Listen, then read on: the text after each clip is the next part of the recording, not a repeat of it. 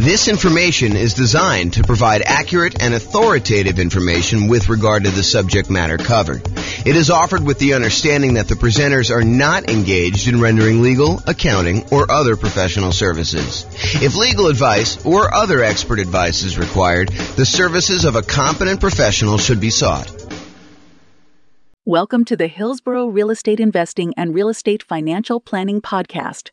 Learn all about investing in real estate in Hillsborough, Oregon, with a combination of real estate financial planning and modeling, with numbers specific to Hillsborough, plus syndicated, more generalized recordings of live and pre-recorded real estate investing classes, not all of them specific to Hillsborough. Be sure to stay tuned after the podcast for a message from our sponsors. Well, good morning and welcome, everyone. I am your host, James Orr, and today we're doing sort of the final class in a series of classes that we've done on financing options. Today is sort of the catch-all for all of the additional financing stuff that we haven't covered so far to date. So I'm going to jump right into it because we've got quite a bit to cover, and I want to make sure that we have time in case we have questions at the end. So historically, this is a chart from the 2022 National Association of Realtors profile of home buyers and home sellers. And this chart shows you what percentage of all the buyers used what type of loan. So of all the buyers, 62% of the buyers that purchased the property in 2022 from their survey used conventional financing. And we've done an entire class on conventional financing. In fact, we've done several classes on conventional financing. So if you have questions about that, that's not what we're covering today. This is the class on all the other types of loans. But 62% of them use conventional financing. 17% of all the buyers used FHA financing. And we've done a separate class on FHA financing. The 3.5% down option for being able to buy properties, single-family homes, duplexes, triplexes, fourplexes, that's FHA. The VA loan, which is a nothing down loan program, which also allows you to buy single family homes, duplexes, triplexes, and fourplexes. That is the VA loan. And we've covered an entire class on VA loans. 5% of the buyers didn't know the type of loan that they got, which honestly is not that surprising. I was surprised that the larger percentage knew what type of loan they got. And then 5% got other. And so we are in that other area. The other area is all the other financing types that have not been covered, and we've covered some of those already. So here are the primary financing options, ones that we've covered before. The conventional financing, which there's the non-owner-occupant versions, putting 15%, getting PMI, or putting 20% or 25% down and buying a property that you do not need to move into. But then there's a whole set of conventional financing for house hackers and nomads that are buying properties as investors, really, but they're moving into the property as an owner-occupant, living there for a period of time, and then they're either renting out part of it, like to roommates, or they're buying a duplex, triplex, or fourplex, and they're renting out, a property that they're living in one of the units and renting out the other ones, like multifamily property, or I think I lost my train of thought there, or they're doing the low down strategies for the conventional financing, 3% down or 5% down. Okay, so that's conventional. The FHA, we talked about that. That's 3.5% down. VA, we talked about that. USDA is a rural property. It's a nothing down loan program for single family homes, and you use that to buy rural properties in different parts of the country. It's not going to be in a major city. You may need to drive in order to qualify for that. And then we had an entirely separate class on portfolio financing, which is the financing you typically use when you are either buying in some type of LLC, you're buying with partners and forming an LLC, you're buying with some type of self-directed retirement account, or you are buying and you've already got 10 conventional loans, so that you're buying your portfolio loan after you've gotten your loan spots filled up. So we've covered an entire class on that. We're not going to cover today. So those are the primary financing options. This shows you an entire visual showing you all the financing options and then all of the additional financing options that were not the primary ones that we covered. And in order to zoom in and make it a little easier, I broke it up in 2 steps. We've already talked about these. So today we're going to talk about some of these other ones. I'm not going to recover in as much detail as I did the ones where we have entirely separate classes. So the intention of this class about all the other financing options is to cover the more unusual ones that we have not yet covered. And they're so unusual that there's there's not going to be a ton of detail for you to go into because they're really, really unusual. You'll see what I mean here in a second. So creative financing, we've done an entire series of classes on that. That's all the owner financing stuff, wrap financing, buying properties subject to the existing mortgage, doing any type of loan assumption on really low interest rate mortgages there, lease option, lease purchase, the whole rent to own family, any agreement for deed, bond for deed, contract for deed, anything like that. That's all part of the creative financing family. And we've covered that in a separate class. I will very briefly run through those, but honestly, go watch the full, I don't know if it's I think it's a 2-hour class we did on just creative financing by itself, if you were interested in that. Then we've got private money, which we covered when we did the private money and hard money class. The difference in my mind between private money and hard money is someone who is not usually in the business of making a real estate loan. Someone like grandma or grandpa or Uncle Larry or Uncle Bob, the people that they know you, they like you, they trust you. They may have some money invested in something else like CDs, and they're looking to get a good return on their money. And you are a real estate investor and you're looking to borrow money in order to go buy a property, but they are not typically in the business of loaning money on real estate loans. That's private money in my mind. Hard money is someone who is in the business of loaning money, and they're going to make you a loan in order to buy real estate, something like a hard money lender who is advertising and seeking out investments like this. So we talked about that in detail. I even shared with you my private money presentation of like how to go raise private money if you're going to go do that. And hard money, you don't need to go raise private. You don't need to raise hard money. They are already doing that. That is their job, is that they're providing these hard money loans. And we've covered those in a separate class. So I'm not going to deal with a ton of detail on that today either. One thing that we haven't covered super recently, but I have an entire class on as well, is the home equity lines of credit. So using your HELOC, home equity line of credit, in order to borrow money in order to acquire additional properties or buy them outright. So for example, you own your own home, your primary residence free and clear, and you want to go buy a rental property. One could, if they were so inclined, actually do a HELOC on their primary residence, use all the money from that in order to buy the investment property free and clear. So basically, they're transferring a loan, they're putting a HELOC on their primary, and they're using that to buy the property outright. Or they could use that as a down payment in order to buy another property as well. So you don't need the whole amount of money, but you could use it and still be leveraged on the invested property. So we'll talk about HELOCs a little bit, although I do have a separate class on that as well. I do not have a separate class on life insurance, so we'll talk about that today. I do not have a separate class on buying properties cash, although I take that back, because yesterday I did a class on how much faster it was, in some cases, for you to actually pay cash for property. And I know that blows people's minds because it blew my mind yesterday when we went over the class. But basically, we showed that in some markets, it actually is faster for you to take all the extra time, that significant amount of extra time in order to buy a property all cash, instead of buying properties with 5% down as a nomad and doing that strategy. So that was super interesting, I think, to see how significant that was in certain markets.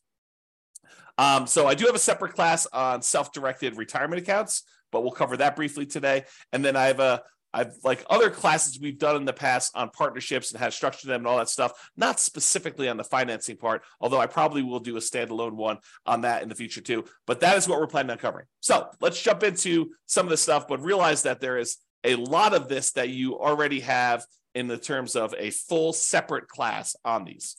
Okay. All right, so creative financing. Entire separate class on this, but here's the quick overview. Owner financing, it's when a seller owns a property free and clear, they do not have a mortgage on the property, and they act like the bank. You say to them, hey, I'd like to buy your property. They say, great, I'd like to sell you the property. I don't want to go get a traditional bank financing. They're like, that's okay. I'd like to get the income from the property. And you guys come to an agreement where you make them monthly payments, you negotiate the terms of the loan, you negotiate how long the loan will be, you negotiate what you need to qualify. In some cases, they'll ask you for your credit score. In some cases, they won't. Some cases, they'll want to see, proof of income. Some cases, they won't. So it's all negotiated there. The interest rate you negotiate with the seller is all negotiated. There's no set ones for that. It's not determined by a bank or anything like that. You get to negotiate it all. And so the seller will act like the bank, and they will accept monthly payments or yearly payments if you negotiate it that way, or quarterly payments, whatever you want to negotiate. And the seller will act like the bank to finance that property for you. That's owner financing. What if the seller has a loan on the property still? Well, you might be able to structure it as wrap financing then, where the seller is going to accept the payment for you, but they are going to pay part of the payment you give them on their underlying loan. They're going to wrap the financing that they have currently on the property, and they're going to give you a new loan around that. So let's say you're buying a $400,000 property, but they owe $200,000 on it with a loan that they already own. So you're going to take that $200,000 loan, you're going to leave it in place. The seller is going to collect payments on you making a payment for the full $400,000 purchase price minus whatever you decide to put up for down payment, whatever you negotiate. And then they are going to take part of the payment that you give to them, and they're going to pay that underlying $200,000 loan. That's wrap financing. Loan assumption is when you're going to formally go to the bank and you are going to formally assume, you're going to apply and take over full responsibility for a loan that the seller already has. So, for example, the seller, a couple of years ago got a really, really good FHA loan, and you come in and you want to buy that property from them. You can formally go to the lender that has that loan and tell them you would like to formally assume the FHA loan. And they will have you fill out some paperwork. They may have you pay a fee, and then you take over their FHA loan with their old interest rate, which is probably attractive compared to what you can get today. The tricky part about doing loan assumptions in today's market is, in a lot of cases, not every single case, but in a lot of cases, the seller has acquired a property where they got their loan a few years ago, and the property values have gone up very rapidly since then. So they may have some equity that you may need to negotiate in some form or pay them in order to be able to formally assume their loan. Okay, so that's the loan assumption. That's part of the creative financing. Then there's the whole rent to own, lease option, lease purchase family, which is you agree, you go to a seller.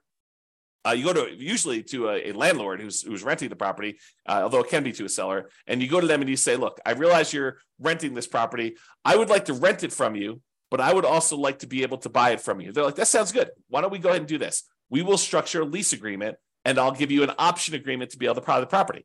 And so now you have a lease agreement in place with also, in addition, an option agreement in order to be able to buy the property for a certain price at a certain date in the future with certain terms. And so basically you structure this. That's a lease with an option. Or you guys can come to an agreement, have the attorney say to you, hey, look, why don't we do this as a lease purchase? We'll have a lease agreement in place, and we'll have a purchase contract that's good for a year or 2 years or whatever it is. And so now you have a lease with a purchase contract, which is a lease purchase. So that's the whole rent to own, lease option, lease purchase family, if you want to structure it that way. Then there's the whole agreement for deed, bond for deed, contract for deed, installment land contract. You could think of this almost like your car financing, where you don't technically own your car until you've made all the payments as agreed. That's this version for house. You have an agreement with the seller that says if you make payments over a certain agreed upon period of time and you pay off the full amount of the property, at the end of it, they will then give you a deed for the property. It's different from owner financing. That owner financing, you have a deed that you get immediately, but then there's usually either a mortgage or a deed of trust that says if you don't pay, then the deed can be pulled back. You can have a foreclosure and the deed can be pulled back to the seller. So with an agreement for deed, the seller holds the deed until the very end. So some type of either installment land contract, agreement for deed, bond for deed, contract for deed. And then the last one is subject to. So the seller has a loan on the property and they agree to deed you ownership of the property, and you agree to start making payments on their underlying loan. That's subject to. Okay, so that's the whole creative financing family. Go watch the 2-hour version of that class for a lot more detail on that. But that is one of the other financing options that we have not talked about. Well, I guess we've talked about it in a separate class. All right, let's now talk about some private financing. And again, we have an entirely separate class on private financing and owner financing where I give you some of my private financing. I think I give you my private financing report that I would use when I'm sitting down talking to somebody who is maybe interested in loaning money. You can look through that. Do not copy mine, please. Go ahead and use it to get some ideas and then make your own.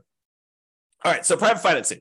We don't usually use private financing for nomads or house hackers. This is usually, like investment properties that you're not moving into, although you could, I guess, in some really rare cases, get grandma to loan you money in order to do a nomad property, but it's highly unusual. Most cases, we're actually using some type of conventional long-term financing on those. So private financing, as I mentioned before, this is friends and family. It is not someone who's in the business of making loans. So to go to somebody and say, do you know somebody who's doing private financing? That's not how you do this. What you're really asking them is, do you know someone who's a hard money lender? If you want to do private financing, you got to go talk to them individually. At Thanksgiving dinner, you tell grandma what you're doing. She's like, I got this money sitting in the CD. Why don't we do something together? You can say, that sounds like a great idea, grandma. Let's work together and you can loan me the money. That's private financing. Or you're at work and you're telling your buddy at work, hey, I'm doing these fix and flips and, I'm borrowing money from this guy and he's charging me 15%. And the guy's like, hey, 15%, that sounds really good. I said, yeah. He's like, hey, I'd be willing to do it for 12% or 10% or 8% or 7%. And so you end up talking to your buddy at work, and your buddy at work's got somebody that they want to get a return on. And you guys work together to structure that, usually with the help of an attorney structuring the paperwork for the first time or two. Okay. So private financing, more flexible than banks and can be much faster to close. The relationship is really important. It's actually critical in this case. It still requires a good financial statement because grandma's going to want to know that you're solvent, right? She's probably not going to take a risk if, you're not paying your other bills. She may, but probably not. And then it's typically, the range that you're able to negotiate is completely up to you, what you and grandma or someone else decide. But I would say it's typically in the 4 to 8% range right now. Can be a little bit higher, can be a little bit lower, depending on your relationship with the person and what they want and need. Okay, so that's private financing. Hard money, entirely separate class on this. Don't usually use this for nomads or house hackers because the hard money lenders are not usually willing to make consumer loans where you are moving into the property. They usually only want to make commercial loans where you are not moving into the property. So they'll do loans like stuff on fix and flips, or if you're doing some type of like BRRRR strategy where you're buying a property, you're rehabbing it, you're getting it rented out, and then you're refinancing it at this point, probably a year later. That's the new rule for doing BRRRR. So you're probably doing that, and you're using a hard money lender for that kind of 12-month period in order to do it. So typically for a fix and flip or fix up refi strategy, the BRRRR strategy, it's often shorter term loans. If you're doing a quick fix and flip, sometimes it's as short as 3 months. Most of the time, it's going to be a little longer than that, so it'll take you some time to do the fix and flip and then also to market the property and get it closed. So oftentimes, it's probably more in the 6 to 9. And then if you're doing the BRRRR strategy, it's going to probably need to be 12 months at this point in order to get you your kind of like money out financing thing where you actually get and replace the hard money loan. The property is going to be really important to the lender. Does it support the loan? Are you able to buy it at a big enough discount where it supports this type of loan? Most of the time, a lot of these lenders are going to go to like 70% loan to value, loan to after repaired value. And so you're able to buy a property at a big enough discount. A lot of times you'll be able to do this as a nothing down loan program. More often than not, though, I think you're going to find that you're going to need to bring some money to the table, if not for the purchase, then for the fix up part of the process as well.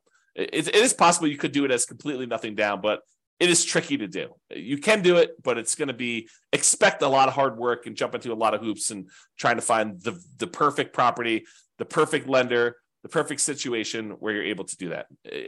This business of doing fix and flips is a lot easier if you have some of your own money.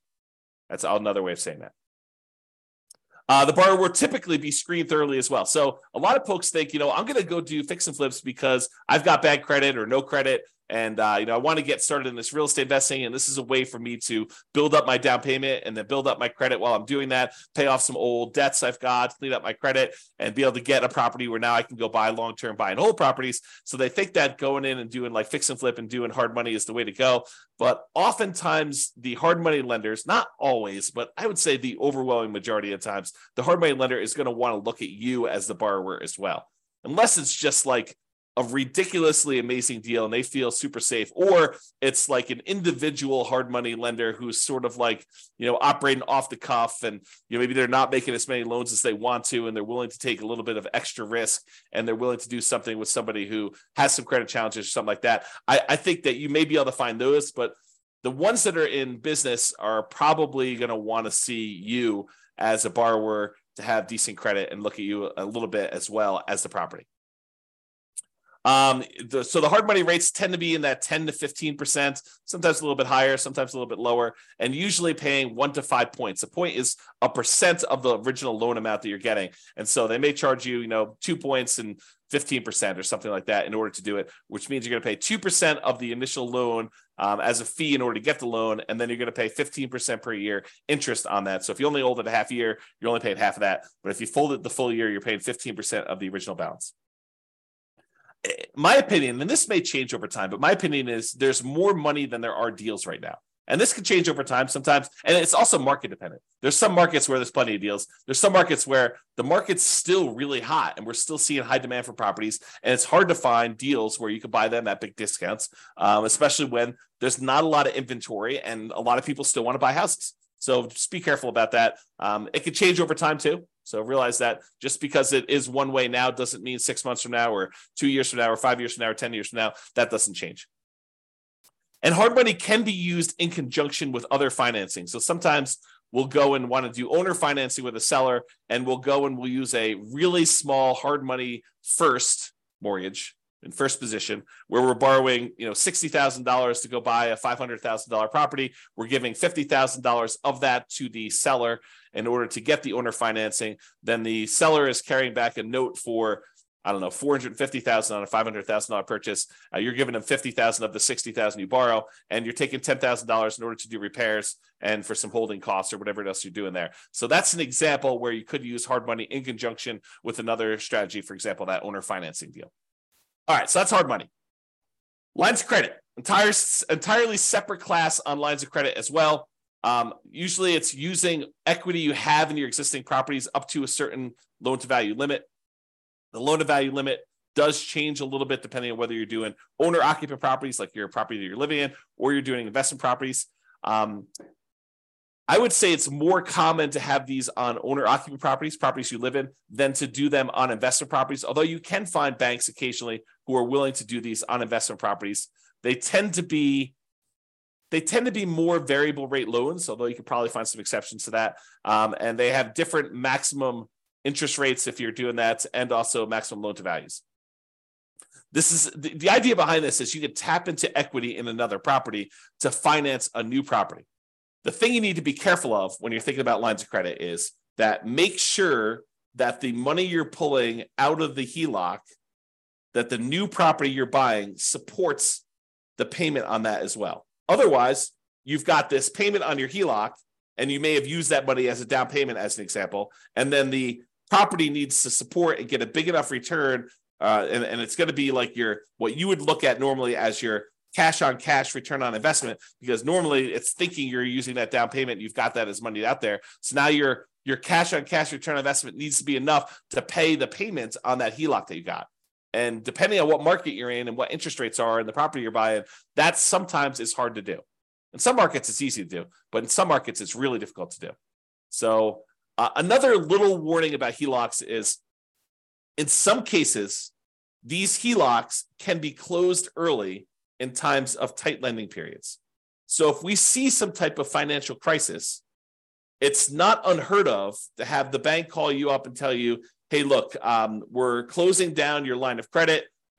Maybe they're telling you we want to see, depending on what your agreement actually with them says, but maybe they want you to pay off the amount that you owe in a certain period of time. Maybe they'll convert that to a fixed period loan, but they won't let you borrow anymore. So realize that there are times when the lender's appetite for these can change, usually with some type of financial crisis, like 2008, 2009, that sort of stuff, where now the lenders are no longer willing to have these home equity lines of credit out there and available to you in case you want to use them. So if you think this is going to be a strategy you could use universally, that may not be the best plan. If you think, hey, look, my plan is to go buy all these properties and have HELOCs on all of them, and then to use these HELOCs in order to acquire properties, that may work great until they close down all the HELOCs.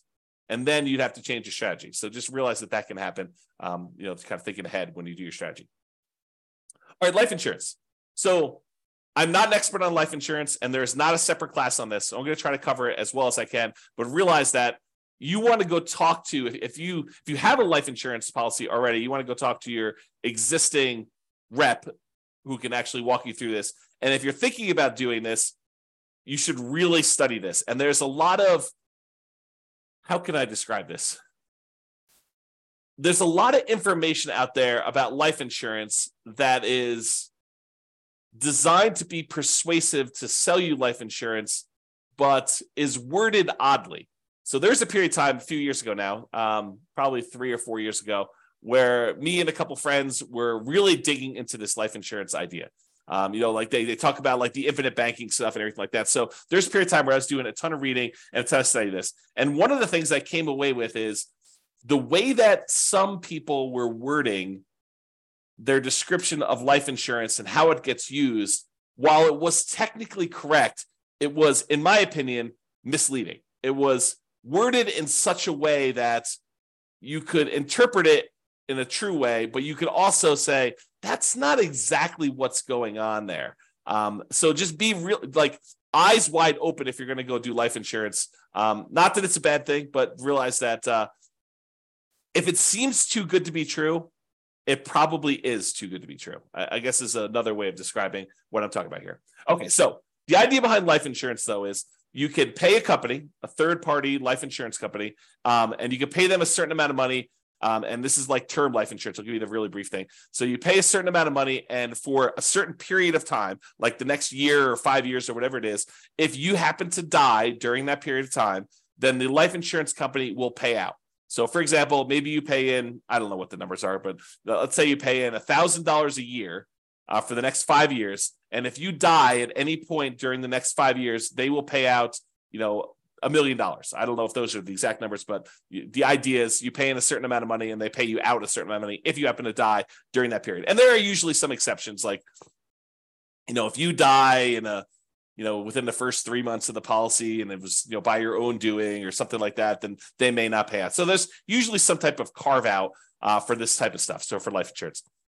So that's sort of term insurance, and you don't have any residual balance. It's not like you pay the $1,000 in, and you've got an account with them that's accumulating or accruing or whatever it is like there. You pay them a certain amount of money, and you get the life insurance benefit from that. But there are all sorts of variations, and they go by a whole bunch of different names. There's a wide range of all this stuff. But basically, you can choose to pay in a larger amount to the life insurance company. And they will then invest that money and they will earn a return. And then they will have your balance with them actually grow. And so part of the money is going to pay a life insurance premium so that if you do die, there is a big payout.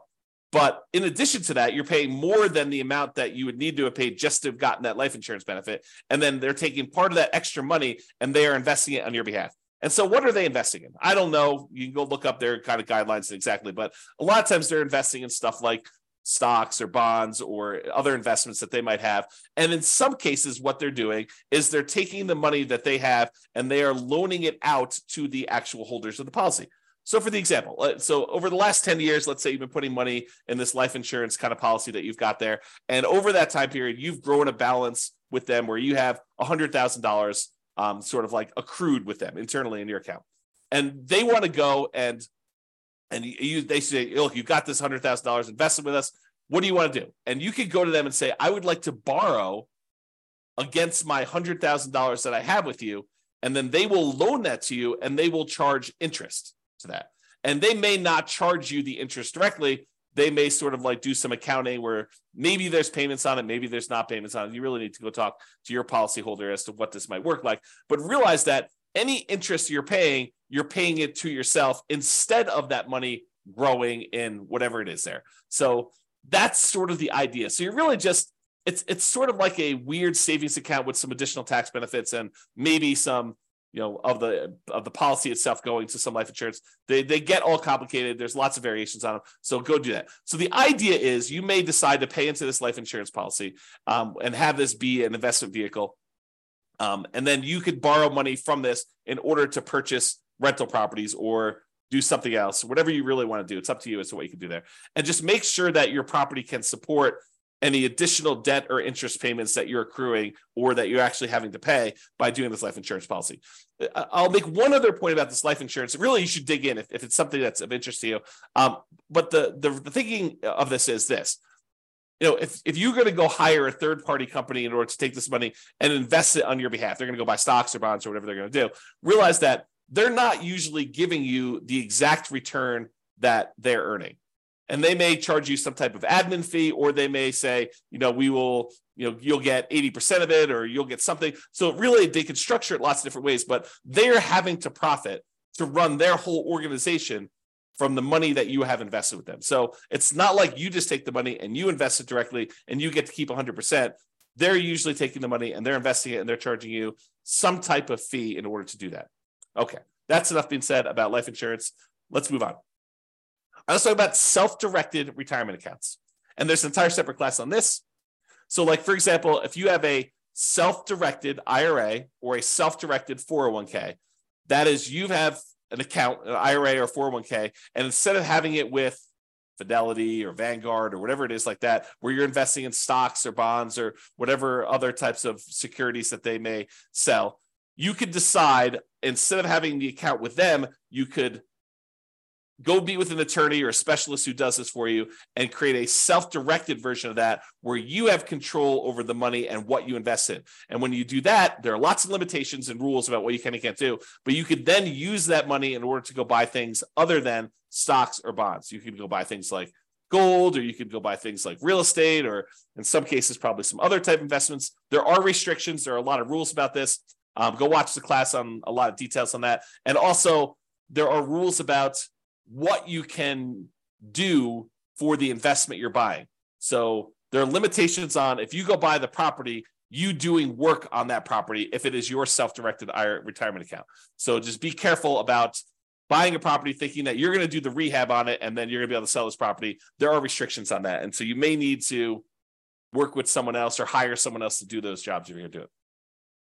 Now, if you go use the self-directed retirement account and you want to use it as a down payment to get a loan in order to do a purchase of property, most lenders are going to insist on doing a non-recourse loan because they can't go after your IRA or your 401k, your self-directed stuff, if you're getting a mortgage with the property owned by a self-directed retirement account. So if you think, I'm going to take this money and I'm going to go get a rental property, you're not going to probably be able to put 20% down. If you're going to get a non-recourse loan, usually as a portfolio loan with a portfolio lender, they're usually going to require at least 35% down as a non-recourse loan. And because they're using some type of, debt service coverage ratio in order to make sure that the property is going to be supporting itself, they may require more than 35% down. And it's been my experience with clients that have used these before is that sometimes you don't find this out until really late in the game, like a week before closing, when you've done a lot of stuff and you don't want to jump out of the contract. Then they tell you,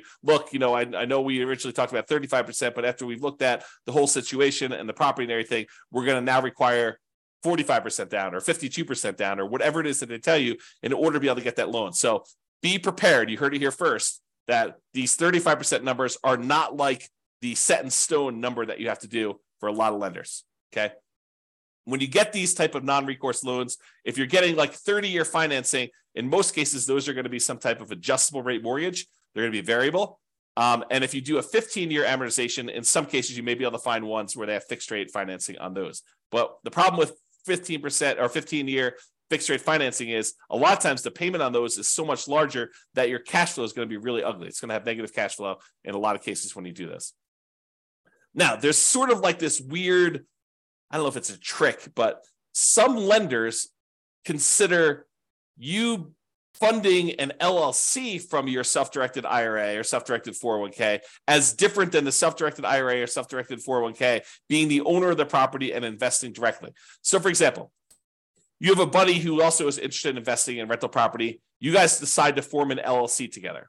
And you guys get together and your self-directed IRA is going to be the one that wants to fund the deal. So the self-directed IRA takes let's call it a 50% ownership interest, could be whatever you decide, but it takes half ownership interest in the property in exchange for providing, in this case, let's call it 20% down. And then your partner, your other investor buddy, is going to be the operating person in the agreement. They're going to go find the property. They're going to do all the work on the property. They're going to manage the property. They're going to do all that in exchange for their half of the deal. You guys are going to go out and buy a property. And for some reason, a lot of these portfolio lenders, when you're going to go form an LLC that has the self-directed IRA just being the funding partner in the LLC, they see that as different than your IRA owning the property directly. And there's probably some good reasons why, right? But then your other partner is going to have to sign on the loan. They're going to be personally responsible. They're going to be a personal guarantor on that loan. And then your self-directed IRA is going to provide that for 20% down. So instead of having to put 35% down, if your IRA owns it directly, in this case, because you formed an LLC with someone else, you're not going to be able to do this with you. You're not going to be able to partner with your LLC, is my understanding. You're going to need to do it with someone else. They will be able to personally guarantee the loan, and you will be able to do it with 20% down. So that's a kind of way to do it. Again, talk to a professional, specialize these in details, or go watch the 2-hour class to get some insight before you go talk to your guy. All right. Couple more. Cash. So yesterday, just happened to teach a class on this. We talked about, and there's lots of variations on this, but yesterday we talked about if you're doing like the nomad strategy of buying a property as an owner occupant, 5% down, moving into the property for at least a year, living there for a year. Then after you're done living there for a year and saving up your next down payment, you convert that one to a rental. You buy your next property 5% down, you move into that one, you live there for a year, and you repeat this process until you have as many rentals as you want to acquire. So using that strategy compared to somebody who is moving into a property, living there, and they buy their one owner-occupant property first, and they stay there forever. Then they start saving up using the same savings rate as the other person was for doing their nomad. So it's not a huge savings rate, but taking what seems like forever to save up to the point where you have 100% of the purchase price of the property you want to buy, and then buying a rental property, not moving into it, but buying a rental property, all cash. Then you take all the savings you have from your regular job and any positive cash flow you have from this free and clear rental property, you use that to save up and buy another free and clear property with that thing. It turns out that in some markets, that is actually faster, saving up and paying all cash for properties, than doing the nomad strategy of buying 5% down properties and acquiring that way. It depends on the market. With our current interest rates, current prices, current rents. Okay, so that's what we found out. So if you're like, who is buying properties all cash? In some cases, it's actually faster for you to be financially independent, for you to do the cash strategy versus doing financing. And I'm sure in the future, I will also do comparisons doing, 20% down versus paying all cash, and 25% down versus paying all cash, and maybe even 50% down, like 5-0 instead of doing all cash. Like, I'll go do all those strategies and I will show you how, and sometimes it's more effective, faster to do it other ways. And then I also yesterday looked at risk, which one is more risky. Turns out when you do financing, it is riskier. And then also how that impacts your net worth. And in a lot of cases, doing the ones where you finance properties gives you a higher net worth, although a lot of times you become financially independent where the income from your properties and your other investments actually exceeds your personal expenses faster by doing the all cash strategy. So you have conflicting goals. If you really want highest net worth, maybe you still do financing. If you want to be financially independent fastest, maybe you do the cash strategy. So it's really interesting how that varies depending on market to market. Go watch the class. I think I posted it to the website yesterday, or it'll eventually be on the podcast too. So, okay. So taking with cash, sometimes taking the significant extra time to save up to pay all cash for properties can still be a very reasonable strategy in some real estate markets. So you may think to yourself, it's going to take me whatever it is, 15 years to be able to save up to buy one property for all cash. But once you get there, maybe that is a third of the amount you need in order to be financially independent. And then you could buy your next property a lot faster because the savings you have from your job and all the cash flow you've got from that free and clear property mean that you could buy your next property in a third of the time or half of the time or whatever it is. And then when you've got two free and clear properties, the amount of time it takes to buy your third property is like almost zero, right? Because you've got all this money. It's not zero, but it gets really, really fast as you get more and more of these. Versus buying a property where you have very little cash flow, and then you buy another property that has very little cash flow. You still have very little cash flow, even though you have two properties. Okay. And as the side, there are versions of this strategy where you buy a whole bunch of these relatively small cash flowing properties, more than you need. Like, let's say you buy 10, and then you let the equity in the properties grow up so that you can then sell off half of them or a third of them and pay off the remaining ones to get to the point where it's free and clear. And that may be the fastest strategy of all. We have to go look at that and model that and see. And I've done some modeling on it, and you can go look on the website to see it. So if you want to see some of these variations, how they compare, you can go to the realestateFinancialPlanner.com/model and look up a lot of these modelings for like 305 US cities. Okay, so that's cash. Partners. Now that we've covered like all the conventional primary strategies, conventional FHA, VA, USDA, portfolio loans, we've covered all the creative stuff, covered the private money, hard money, portfolio loans, HELOCs. Like, we've covered all these different things. Now it's time to talk about partners, because partners is really you relying on someone else to use one of these other strategies, right? I mean, they're going to get the money from somewhere. Either they've got cash, or they're going to go get a private money loan, or they're going to go get a hard money loan, or they're going to get a portfolio loan, or they're going to use a HELOC on their own property, or they're going to use their life insurance or their self-directed retirement account or whatever. And so the idea is that partners is really just meaning you're not the one getting the loan. You may go find the deal. You may decide you're going to be the one managing the deal. You're going to go do all the work and the heavy lifting, and your partner is going to come in and they're going to use their HELOC or their life insurance, or they've got a private money grandma who's going to loan them the money, or, they're going to go qualify for the hard money loan, or they're going to, or maybe you're the one that's coming in as a partner and you're doing creative financing deals and you need someone to come in with some cash. Like, there's all sorts of variations on this, but realize that it's really all the stuff we've already covered. It's not something new. Okay. And just be careful if you do partners. If you sign on the loan with your partner, this typically does count as a loan spot for everyone that signs. So if you go decide, hey, look, we're going to do this partnership, and the partner's the one primarily qualifying, and the lender, for whatever reason, says, hey, why don't you go sign on the loan as well? That does count as a loan spot for you. So if you're concerned about hitting your 10 loan spots before you have to go to portfolio financing, you want to be sure that you're not going to be one of the ones signing for that loan. And it may mean that you need to structure it slightly differently. So talk to your attorney and your lender to make sure that you got that structured right. Okay? So in conclusion, you're much more likely, as I showed you at the very beginning, to utilize one of the primary financing options when buying rentals. So it's conventional financing, FHA, VA, USDA, and then other.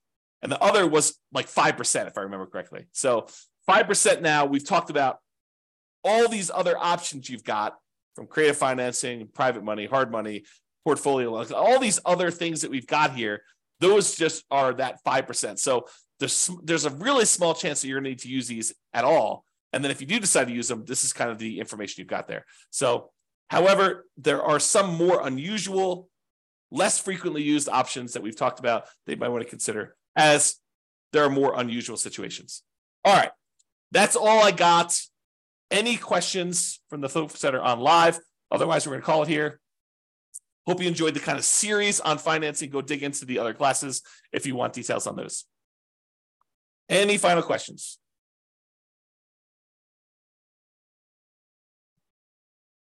All right, that sounds great. I appreciate you guys. Thank you so much. I will talk to you all tomorrow for our next class. Bye-bye for now. With home prices up, mortgage interest rates up, and rents up, but not quite enough to counteract the higher prices and interest rates, cash flow on rental properties in Hillsborough is harder than ever. Book a call with the Real Estate Financial Planner to apply our proprietary 88 strategies to improve cash flow on your rentals. See the show notes for a link to schedule your call and improve your cash flow today. If you're a real estate agent, lender, or professional in Hillsborough that wants to help our real estate investor listeners, consider reaching out to learn about collaboration opportunities with this podcast. We'd love to add more value to our listeners by having you assist our investors buy, sell, and finance their real estate investments. See the show notes to schedule a call to discuss collaboration opportunities.